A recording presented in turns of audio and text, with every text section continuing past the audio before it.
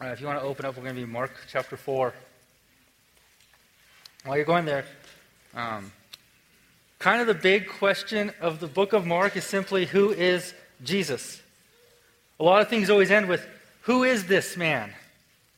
Or what kind of man is this that does such and such, or forgives sin, casts out demons,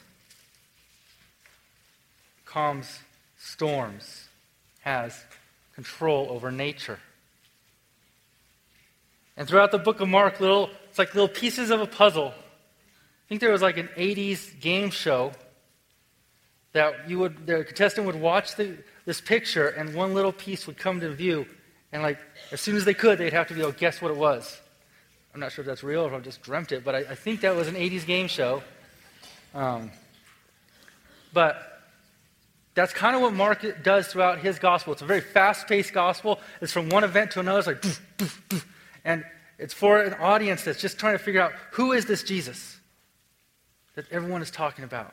And slowly the puzzle is starting to be put together. He forgives sins. He has control over nature. You get to the point where he is king and God, and then he dies. That's kind of the narration of the book of Mark. It reveals who Jesus is as far as his character and what it means for us, his death, his resurrection. And this story is another pulling back, putting up of this puzzle piece. So let me, verse 35 of chapter 4, I'll go ahead and read it. On that day when evening had come, he, Jesus, said to them, "Let us go across to the other side." And leaving the crowd, they took him with them in the boat, just as he was. And other boats were with him. And a great windstorm arose, and the waves were breaking into the boat, so that the boat was already filling. But he was in the stern asleep on the couch, on the cushion. And they woke him and said to him, "Teacher, do you not care that we are perishing?" And he awoke and rebuked the wind and said to the sea, "Peace, be still." And the wind ceased. There was a great calm. He said to them, "Why are you so afraid? Have you still no faith?" And they were filled with great fear and said to one another, "Who then is this, that even the wind and the sea obey him?" So the first thing we see is Jesus is getting on a boat to go and minister across the Sea of Galilee. Jesus' main objective throughout the book of Mark is not to stay in one place too long. Instead, he wants to go and preach repentance, that the kingdom of God is near, the kingdom of God is here, and then he moves on. Miracles, Holy Spirit empowers, brings about healings, exorcisms. And as crowds gather, he moves on to another place. In fact, there's a part in Mark chapter 1 where the disciples are kind of like saying, "Jesus, we got a good thing going, we got crowds here, it's going good. We need to leave?" Jesus says, "Let us go on to the next towns, that I may preach there also, for that is why I came out." So that's what Jesus is doing here. He's going across the Sea of Galilee to go and preach the gospel.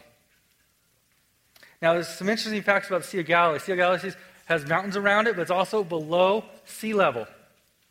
So what that means is storms, even today, come out of nowhere. It's kind of like in Albuquerque.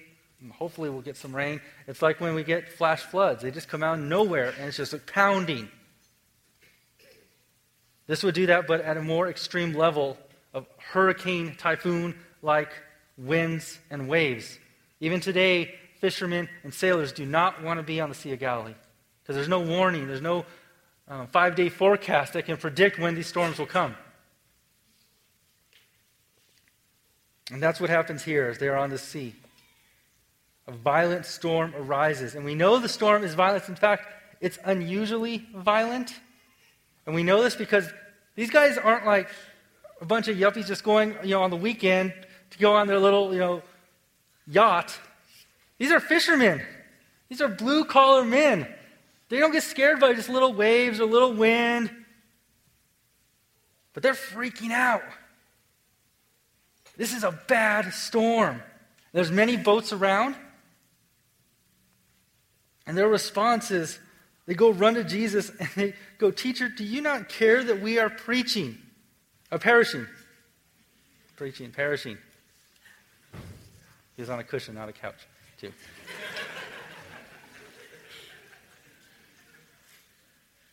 So they're freaking out. This is like,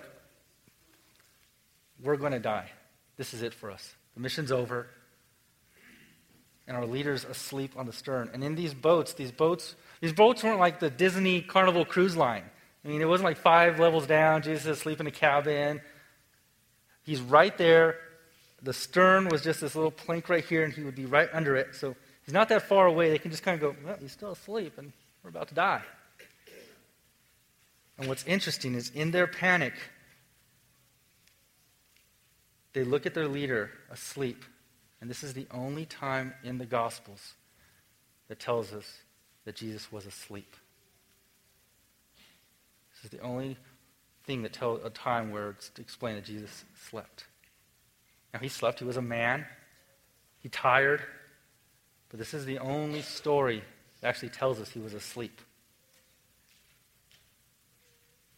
Sailors respond. I mean, it's honest, it's blunt, it's a little sarcastic. Do you not care that we are perishing? It says, he awoke and rebuked the wind and said to the sea, peace, be still. And the wind ceased, and there was a great calm. This very human, needing rest, Jesus wakes up, and his divinity is on full display as he turns to the storm and to the sea and says, peace, be still. Doesn't do any kind of incantation. Doesn't say, I need this and this and this. I need to do a dance. He just goes, shh, and it obeys. Now, it's one thing for the wind and the rain to stop. In Albuquerque during the monsoons, you could probably go out after 10 minutes of hard rain and go, stop.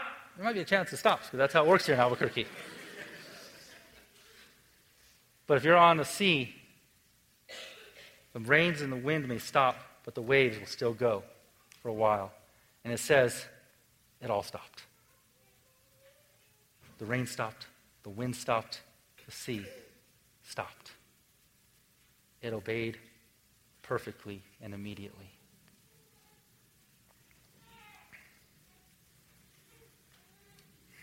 Jesus then turns to the men and rebukes them, saying, why are you so afraid? Have you still no faith?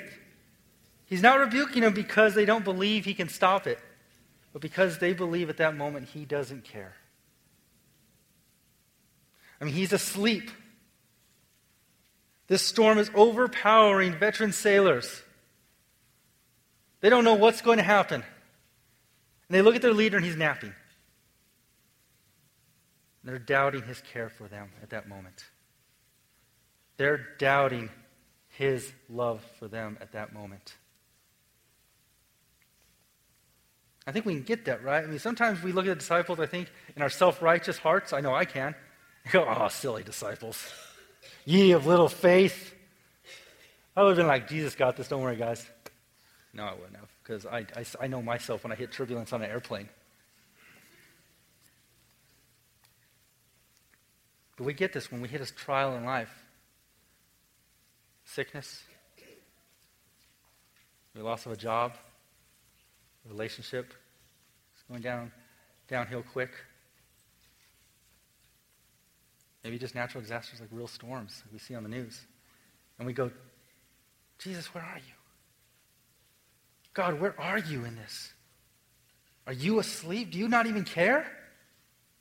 We may not speak it, but in our hearts we feel it. So we can understand where these disciples are going, where they're coming from. And what Jesus is saying in this rebuke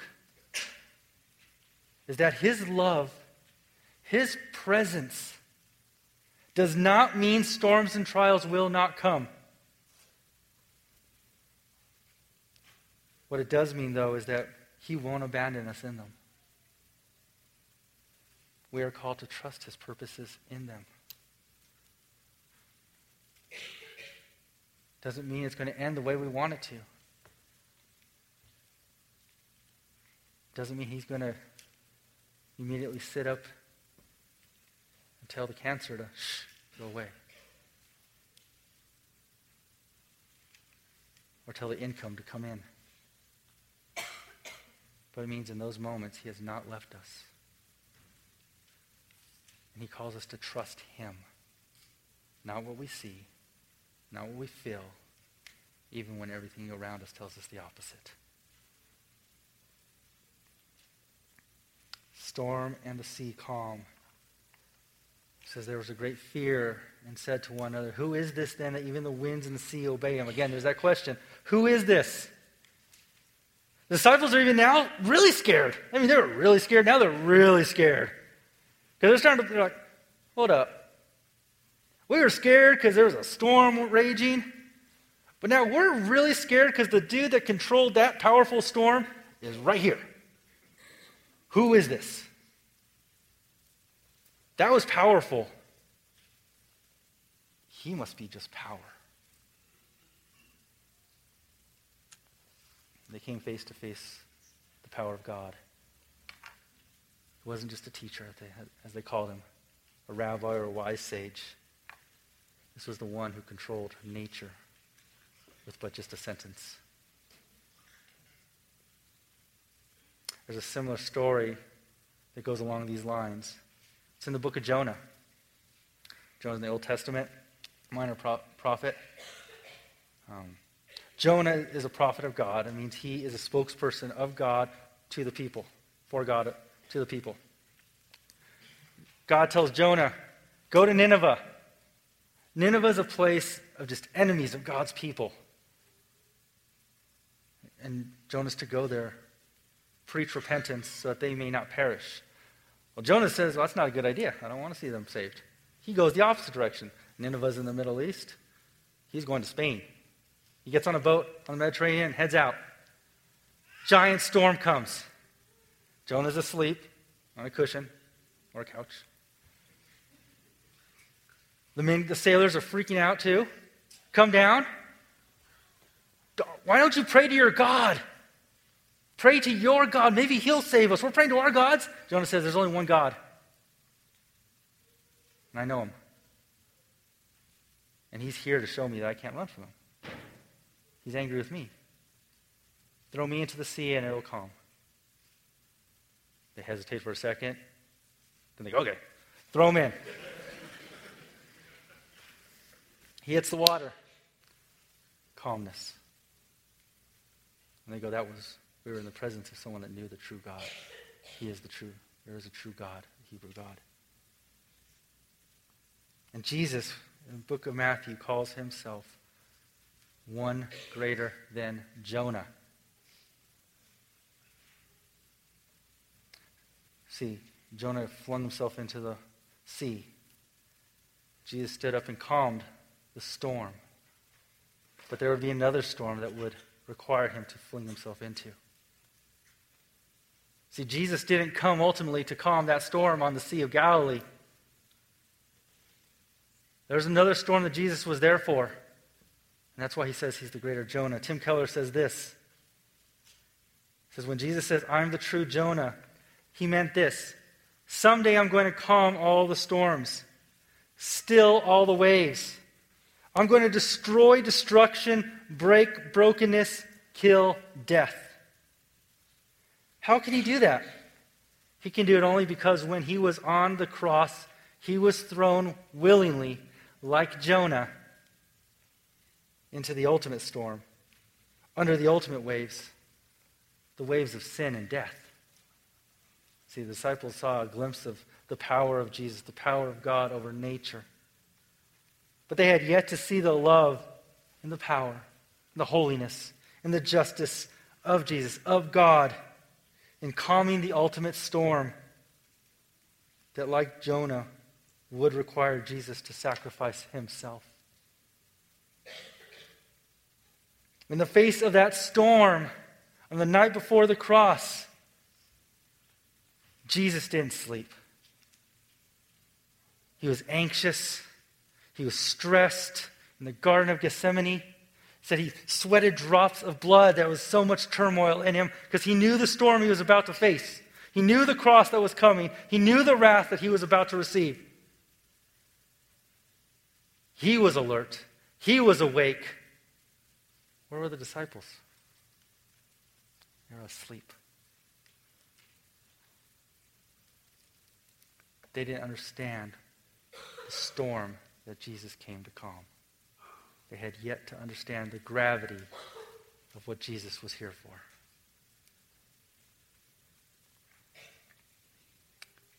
Do we do this? Are we like the disciples? Sure we are at times. I know I am. I see the storm of my life. It's right there in front of me.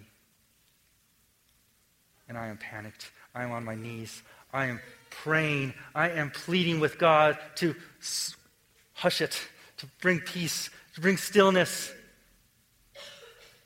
And then I think about the cross. And so often I can just run right by it.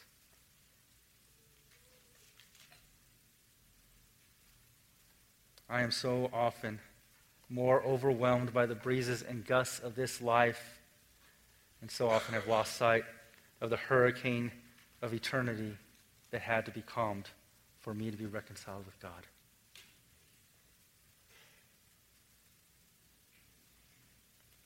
What Jesus says to us, to the disciples, is when we understand his love for us, when we understand the love of the cross, when we understand the calming that we had to have before the ultimate storm of God's wrath and justice that he took for us. He took in our place.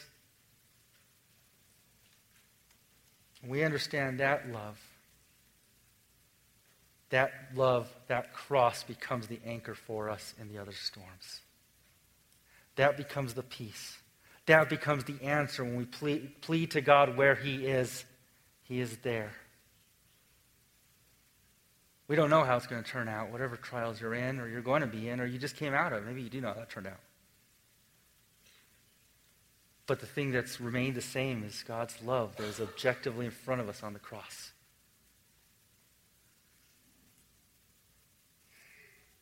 Tim Keller says, if you know that he did not abandon you in that ultimate storm, what makes you think he would abandon you in much smaller storms you're experiencing right now? Family, do we trust him?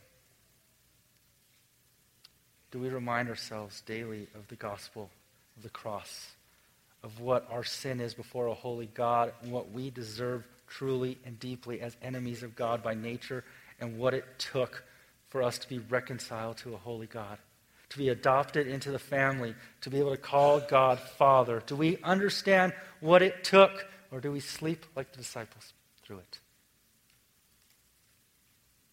We forget. We run past. That's why we're here tonight. That's why we come in here as one big, messy, awkward family.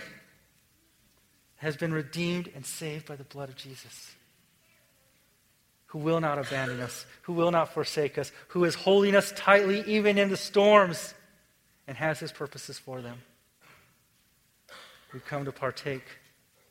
We come to remember. We come to remember that we needed his broken body. We partake the bread.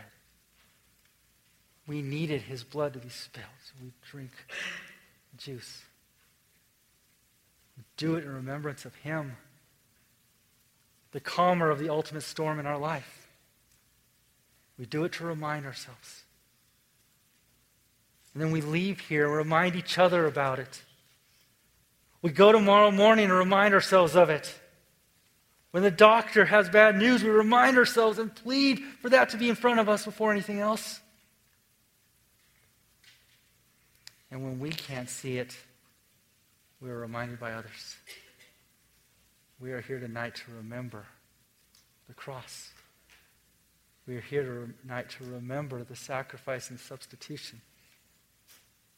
That him who controlled the storm, the winds, the seas, and lived the life we were called to live, we can't and won't because we're sinners and rebels, went to the cross and took our punishment on him.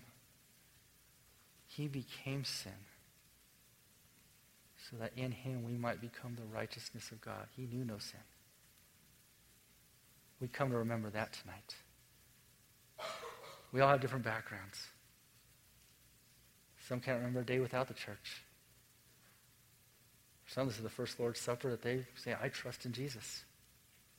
And for both of us, our identity, our hope is found on him who calmed the storm.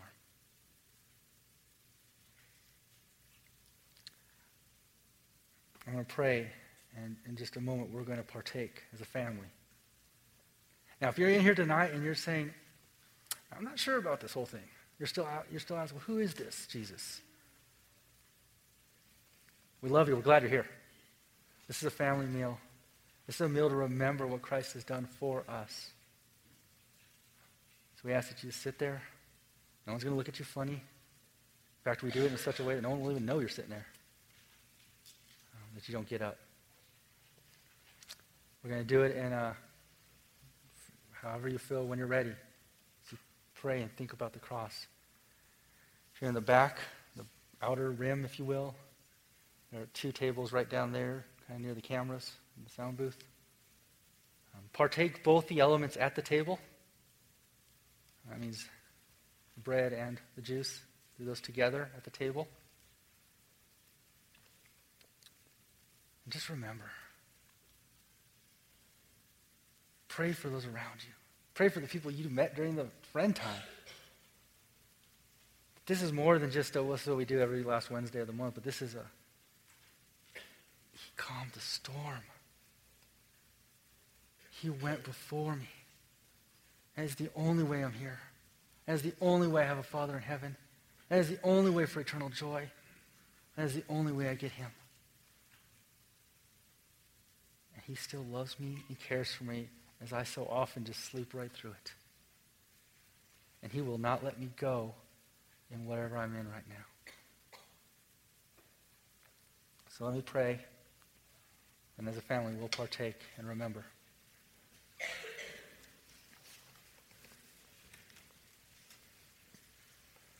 Father God,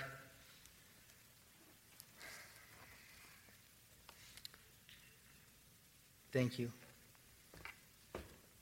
I thank you that who you are is not reliant on how much we trust you, but you just call us to trust you. Father, I pray for us in here tonight, Lord, that we do not take this lightly, what we're about to do. That we remember that we are in awe of a God who has reconciled enemies and rebels to himself through the blood of your Son. I pray even now for those who are wrestling with this truth, with this thought, with this idea. I pray your Spirit would break into their hearts and their minds and illuminate them and regenerate them, make them new so that they would see that they trust. They plead the blood of Christ. Father, we don't deserve it. We haven't earned it. We have done nothing to be here.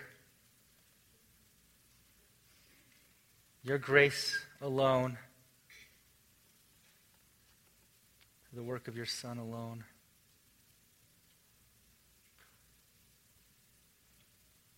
By the faith you give us alone. This is why we're here. You break us and give us humility as we approach this table. May we not do it lightly. May thoughts of getting home early or late or plans afterwards, may those be taken out, and may we be focused on you.